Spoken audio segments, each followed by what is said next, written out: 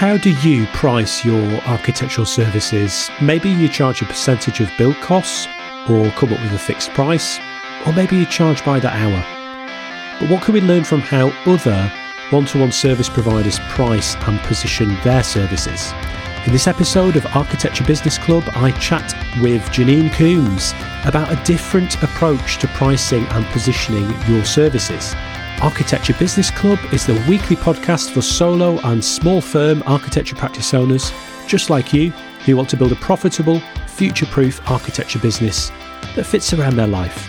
I'm the host, Jon Clayton, and if you want to get notified when I release a new episode and get access to free resources and exclusive offers, then go to mrjohnclayton.co.uk/ABC and sign up to my free weekly email newsletter. Right, let's get on with the show. Janine Coombes is a service positioning expert who can help you earn much more from your one-to-one services without slogging your guts out or moving to a complicated business model. She has an extensive background in business and marketing, including working with big brands like EE, Orange and Europcar. And for the last 7 years, she's been helping small service-based business owners to better position and sell their offers. She regularly speaks on big stages like Atomicon, You Are the Media and MarketEd.Live. She's also a skilled writer and flat out one of the most creative content creators out there. You can grab Janine's free guide, 6 Steps to Charging More with 100% Confidence at janinecoombes.co.uk/charge-more-workbook. Janine, welcome to Architecture Business Club. Oh, thank you for having me. It's a pleasure to be here. Thank you for the lovely intro. Oh, you're very welcome. It's nice to get the chance to have a chat with you. Before we dive straight into today's topic, I hear you've done some stand-up comedy, and I wanted to ask, how did it feel the first time you went out on stage to do comedy? Now, I feel like I might have oversold myself here because the first time was also the last time. But it was great. I mean, I did a stand-up comedy course, culminating in a showcase where we all had to do a 5-minute set. You're far braver than me. I would not have the guts to do that. And I don't know, was it a good thing that it wasn't quite as packed a room? Was that good for the first time? For me, I thought it was, it really allayed any nerves I had, because I have spoken on stages before for hundreds of people. So 7, I thought, oh God, I can handle 7 people. Well done, you. So let's move on to the topic that we were going to talk about. And typically, there are 3 ways that architecture practices typically charge for their services. A percentage fee of build costs, hourly rate, or a fixed price. But today, we're going to talk about a different approach to pricing architectural services. This also applies to other service-based business owners as well. And it's based on how coaches and consultants do things. And we're also going to cover positioning and niching. So I'm really looking forward to digging into this. I think it's going to be really interesting. So, Janine, what common mistakes do you see service providers make when it comes to pricing? I wouldn't tell people, stop charging by the hour, stop charging by percentage of the build cost, whatever you're doing at the moment. But what I would say is a common mistake is selling architectural services, if you know what I mean, instead of selling the benefit. If you can find a way to promote yourself based on the end result, and part of that is being clear on who you want to work with, ideally, who you've worked with in the past that you've really enjoyed. What did they say they wanted when they first spoke to you?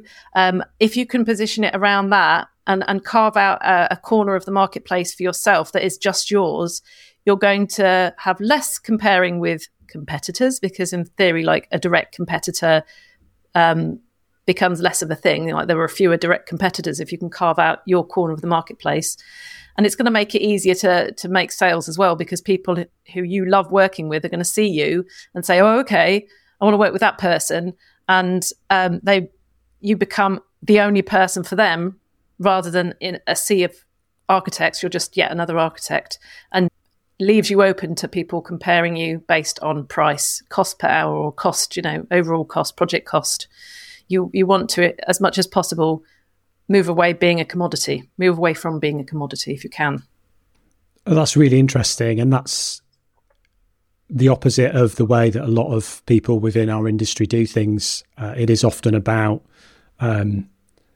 selling the service rather than the outcome, whether that's building design or selling plans. So that's it's a different way to approach things for sure. Yeah, and it could be quite a big departure. And I mean, at the end of the day, people are looking for an architect. So you can't be too esoteric. Yeah. I can imagine you still have to appear in front of people as an architect. It's like, yes, I can solve, these are the things that I actually do. You're in safe hands for these things that you're going to expect an architect to be able to do. But yeah, I think the conversation we're going to have today, it's drawing on what I would advise coaches. My bread and butter is coaches, consultants, mentors, that kind of one-to-one service provider. What can we learn? What could we explore for architects to cross-pollinate and learn from those industries? I love that, because I think that there's so much that we can learn from people in different professions and different industries, that we can cherry pick the good bits and apply those to our own business and our own industry. So I love that idea that we're talking about, how people from perhaps another world do things, and looking at how we can apply that to architecture business owners. I think that's really great. So how can we, as architectural service providers, architects, you mentioned a little bit there about how we present ourselves. So how can we better present our services to potential clients? So this is easier if you've been running for a few years.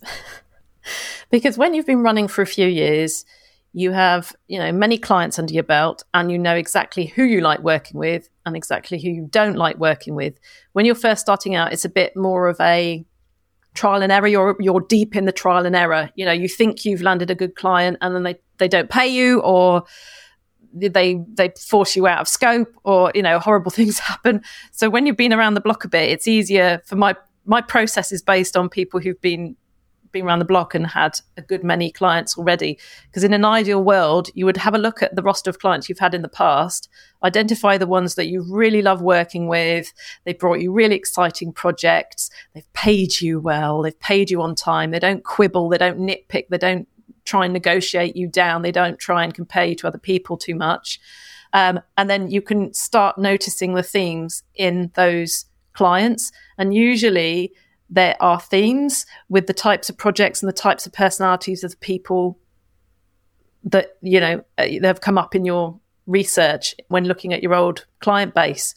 And then once you've got that clear, then you can start appealing to those people.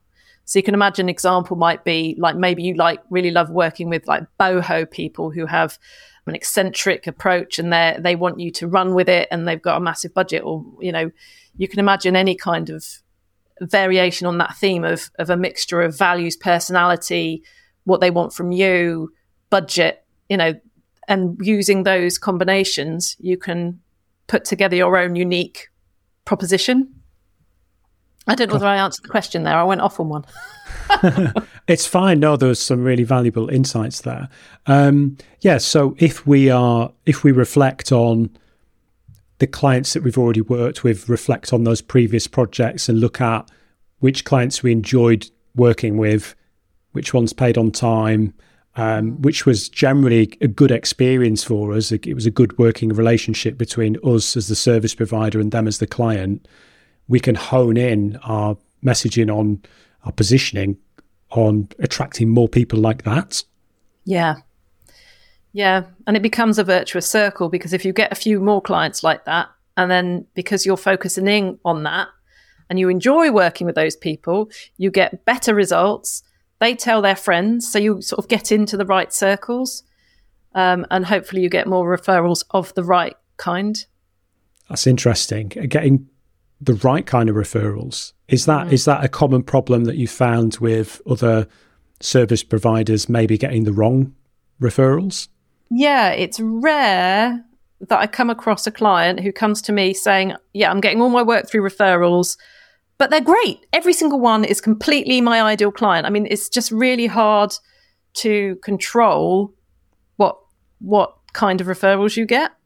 I think it's luck. If you've managed to get pure referrals that are brilliant, I think either you're very, very easy to please or you've been very, very lucky. I think, especially in the early years, it's so tempting, no matter what your business is, so tempting to accept all the business. It's like any business is good business. I need money rolling in. I need clients. And then gradually you start to think, hang on a minute. I don't think I really want that. But to an extent, I think it's another theme I see when working with service-based business owners is what I hear a lot of is, I like the variety though. People are telling me to niche, but I like the variety. And I think it's not 100% true. I think you can have variety without accepting non-ideal clients. That's a good point. I wanted to ask about fee proposals and what approach that you'd recommend when sending out a fee proposal or quotation. Have you got any thoughts on that, Janine? What is it? Paint the picture for me. What's happened? Where are they in the sales process? Well, okay. It could be that somebody's either got in touch, made an initial inquiry. Again, different architectural practices will have a slightly different way of doing this, but it will either be a case where somebody's got in touch, they've had a conversation with the service provider, maybe there's been an email exchange, and then they'll cut straight to the chase and send them out a price, or more commonly what will happen is perhaps they might go out to visit the customer, particularly if it's maybe a home owner that's looking to do a home renovation. They might go and see them in person, visit the property, and then follow that up, often with a simple proposal that perhaps just gets emailed off afterwards. I'm just wondering if there's any better ways that could be done, if there's any better ways to presenting and sending a fee proposal than just pinging it off via email and hoping for the best. It's a really good question. So I think if somebody has just emailed you and asked for a proposal without any communication, I think that it's not necessarily a red flag, but I would hold off from sending just a blank proposal. I mean, you don't know, do you, until you've actually had a conversation. But I mean, those conversations and those the insights you're going to get and the information you need to put together a quote, like an accurate quote proposal, that's all part of the relationship building. So I definitely wouldn't share any pricing, any accurate pricing or detailed pricing before that relationship building has been done and the information gathering has been done. I suppose after you've maybe gone to visit, maybe you've looked around, you've done the due diligence or whatever you call it, and you've got enough information to put that proposal together. I think emailing it is fine. Some people have they prefer actually to present the proposal. So that's one idea. And before I talk about that, I would like to state, if it ain't broke, don't fix it. If you feel like you've got your proposal process and it's working for you, disregard what I'm going to say. If you feel like you're, winning the proposals you want. But I have had certain clients have had success with actually saying, okay, so we've had a conversation. I've looked around the house or looked around the property. We've met in person. I'm going to do your proposal. What I normally do is present that back, and then they can present it. And what that allows you to do is cover off any objections as you go along. It's so much harder to say on a piece of paper to explain the value of all those different stages and explain that you can't haggle. You can't take out that chunk, that chunk costs, say, $2,000 to do that chunk. No, you can't take that out because the whole thing will fall flat and it won't work. So it's easier to present that face to face or on Zoom rather than sending it via email and hoping for the best. Another point to make is, in any way, shape or form, if you can put the final price after reiterating the benefit of what you're helping the person achieve. Like, say they've said, what I really want is I want my mum to move in with me, and I want her to feel like she's part of the family, but also to have her own space.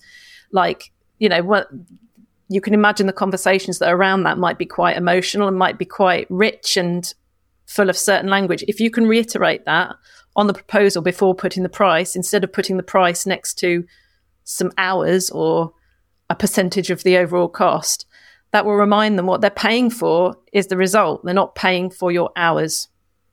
Does that make sense?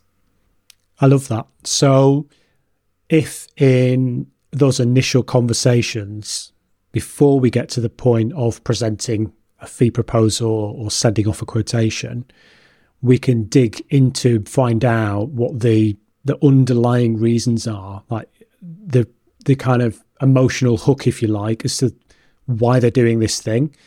And then to give them a reminder of that when we present that price, that say, look, you know, this is the price, but this is to give you this transformation of, you know, your elderly relative moving in and you know, all being under one roof, whatever the reasons are. I could see how that could be really kind of powerful when you're presenting your offer. Yeah. Yeah. I mean, I don't know whether architects tend to do that. How much do they delve into the whys? Well, in my experience, probably nowhere near enough. That's something that I probably didn't do for quite a while throughout my career of selling architectural services. And it's only in latter years that I've started doing that and tried to integrate it into my own sales process. So yeah, to try and find out, really, like, people will often ring up and say, you know, we need some plans for a house extension, for example. And so they kind of have an idea of what they think they need. But then actually then digging in and finding out the reasons behind it, it really does give you a much fuller picture of how motivated they are to go ahead. And also I think exploring the consequences of not doing it as well. Actually, they have reasons why they want to do it, but also asking them about what are the stakes, what's at stake here? You know, what are the consequences of not doing this thing? Which is another interesting thing that I've started asking people as well. Remember, don't forget to subscribe to my free weekly email newsletter. You can do that at mrjohnclayton.co.uk/ABC. And if you're enjoying this episode, then please visit podchaser.com, search for Architecture Business Club and leave a 5-star review. Now back to the show. Yes, that's really interesting, isn't it? Like, how motivated are they? Because you could spend hours a month doing quotes for people who aren't really that motivated to take action right now. I mean, that would be a really frustrating place to be in unless you probe the why now, what's really going on, how motivated are you to take action within the next few months? You might end up thinking, oh, they've said no because of me. And it's not. It's because they just weren't in a position to buy yet. And that can start refining your sales process and your marketing. Because I always say, sell to people who are ready to buy, which sounds really obvious, but so many people don't. They meet people a little bit too early on in the process, and they have those sales conversations too early on. And when they end up in a no, it feels like a rejection, like a personal rejection. It's just like they're not ready to buy yet. They weren't ready to buy.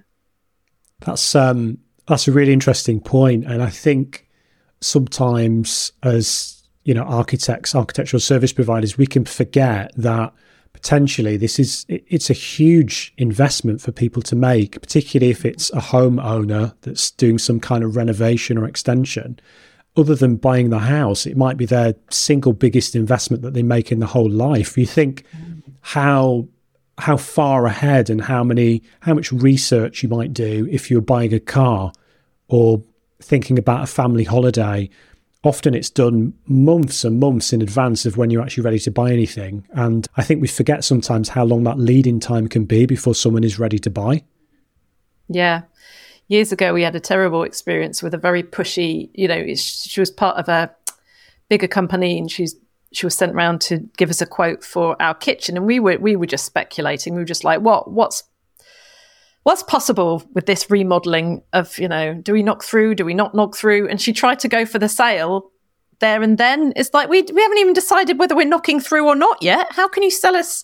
And she was doing all these weird like imaginary calls to the manager. Yes, I'm sorry. I don't think it's going to be a yes. She was trying to pressure us into buying. What's going on? This is weird. No way. I don't know whether those sort of things work or not. They must work for a proportion of people. Well, maybe. I mean, when it comes to getting quotes, I mean, most people will tend to get at least free quotes. And this goes for kind of other service providers as well. But if people are going to be spending significant amount of money on an architect or an architectural service provider, they're probably going to get free quotes. So in a competitive industry like architecture, how can we stand out from the crowd? Yeah, I think that goes down to, we're going to have the conversation about niching. How au fait are architects as an industry about niching? Do we have to give it a definition or not? Let's do the niching 101 or the niching for the listeners overseas. Okay, right. So I've got a love-hate, mainly hate relationship with the word niching because I think it implies that your whole business focuses on a very narrow proportion of the available marketplace. I don't like that because it feels very restrictive, and it is restrictive. Like, it works for a minority of companies where they've taken a very, very small proportion of their audience and they've really, really focused on it. But these companies are usually very big, usually the way they've worked it. So they've got the volume. What you don't have to do that. You can have a range of services for different people, and each offer has to have a very, very sharp target market for each one. So if Janine had I'm talking about myself in third person now. If Janine had a fantasy football league for architects and I had an architect firm, I would have like an offer for, let's use the example of granny annex. I'd have, right, you're looking for a granny annex? I've got the perfect thing for you. It's for people who absolutely love their loved one and they want to bring them in, but they want to be part of the, exactly how I articulated it before. That's the offer for that person, right? And then I'd have a different one for total home remodeling, adding at least 33% to the footprint, and they've got a budget of at least 500 grand. I don't know whether that's a lot or little. I don't know. They've got at least a budget of, let's say, $1 million, Yeah. And that would be a very specific profile of person. And then you might have a third one. You start with one and get that going, and then you can add more as you go along. But being really targeted with the offers that you've got would allow you to cut through. It's like, oh, well, you want this person. You can absolutely pick one and you could go deep on that one thing. You could be the kitchen diner person. I don't know whether that's a desirable place to go for. You could be the Victorian conversion kitchen diner person. And you've done so many of them, you can almost do them. You can knock them out, bang, bang, bang, bang, bang. And you could be more competitive on price because you were the absolute, I know the problems that occur with Victorian properties. And I know what you're going to need before you're even going to ask it. And, yes, you could reduce the amount of time you could spend on each one because you're such an expert, but you could arguably charge a little bit more because you'd be able to pick bits up that a non-specialist would miss. Do you know what I mean? I get it. I'm getting very excited. I'm planning a whole architectural company. I'm like, oh, I could have an offer for this person. Yeah, I'm launching tomorrow. Do it. That's really interesting though, because I love that idea because I think there's probably some misconceptions there about this idea of niching, that in niching it's like, oh, well, I have to just be like the garage conversion guy or whatever. Whereas actually, as long as the offer's a niche, that you could actually still serve people in a variety of different ways, as long as the messaging is like crystal clear and very specific for each of those individual offers. Yeah, and it would help if they came under the same banner. It would help. If you could imagine, if you were the garage conversion guy, that would be really handy. You would cut through really, really well. And then you could have offers within that category. You could say, you've got a small, medium, or large. You could have, what would large be? Double garage, dugout, basement, pool installation. I don't know. Okay, so as long as try and keep those offers within the same realm, if you can, don't want to be doing like, you know, garage conversion guy stroke comedy juggler expert. Well, no, I mean, that would be really diverse, wouldn't it? Yeah. But I'm wondering, you know, if you had an architecture firm that had, you logically could have total home conversion, garage conversion, extension, kitchen diner extension, annex. You could have those things. If you could have them all still with an umbrella over them, like I only deal with people whose properties are 10 million plus. Yeah. And they want everything to a certain standard. You know, what are those indicators that those people would want? If you can have a theme, it would be better. Got it. A common thing is that there'll be some practices that will specialise just in what we call like domestic client work. So homeowners doing renovations and extensions. Of course. But then there's also commercial clients that maybe, you know, it could be works to business premises, or it could be a housing development or a property developer, or kind of anything else, anybody else that needs architectural services that isn't doing works on their home. So that's another way that it could be kind of contained within a niche. It could be we just do commercial work and these are the offers, or we just do the domestic client work and these are the ways that you can work with us. Yeah, good point. Yeah, I hadn't really got that in my head.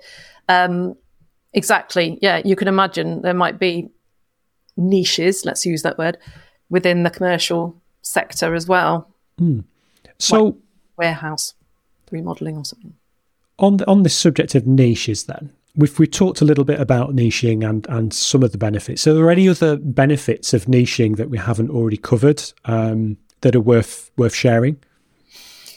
I think one of the benefits of niching, one of the almost side benefits, because the main benefit is you're going to cut through easier and you're going to be able to get easier, inverted commas, leads and arguably charge more.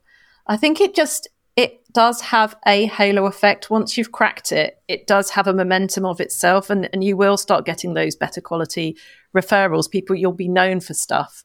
I think it's just a sort of the ball is rolling in your favour, and it will allow you to say no to the smaller jobs. I don't know. I can imagine somebody specialising in smaller jobs, but if you the jobs that you find less desirable, they will crop up less, and you'll have to say yes less to those less desirable jobs.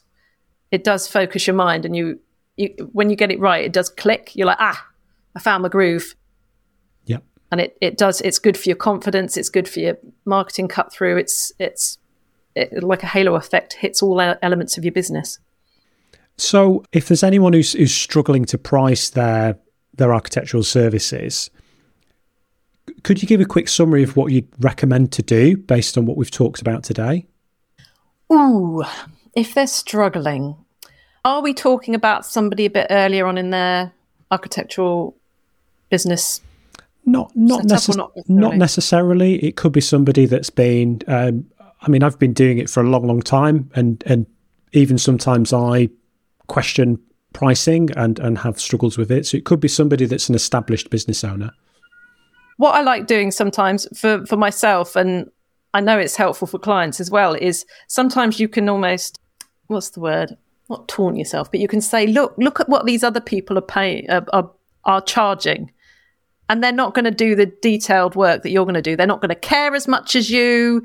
They've got other costs built in.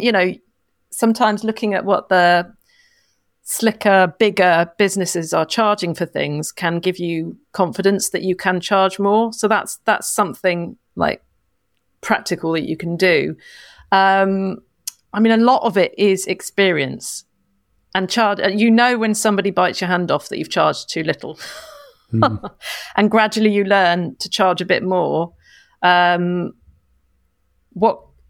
biggest tip, which we've already shared, is placing the price in your own mind as much as the client's. If you can really associate the price, what you're charging, with the benefit you're bringing to their life, that how will their life be afterwards? What have other clients said after you've helped them remodel their house or in the business context, after you've created this, and knowing 100% that it's safe and fit for purpose and whatever you've managed to do for testimonials, if you manage to get some kind words after you've done a job, associate in your own mind that the price that's what they're paying for, not your time, not the actual drawings that you're doing for them. That's one of the best things you can do. But a lot of it is just iterations, getting a bit bolder and the next price, put it up a bit, and the next price, put it up a bit. I love that. That's a great tip. And we could even do that after every project, I suppose, just keep tweaking it upwards. Yeah. I know quite a few people who every sale they get, they add on whatever it is, 5-10%. And they've made another sale, they put on 5-10%. Brilliant.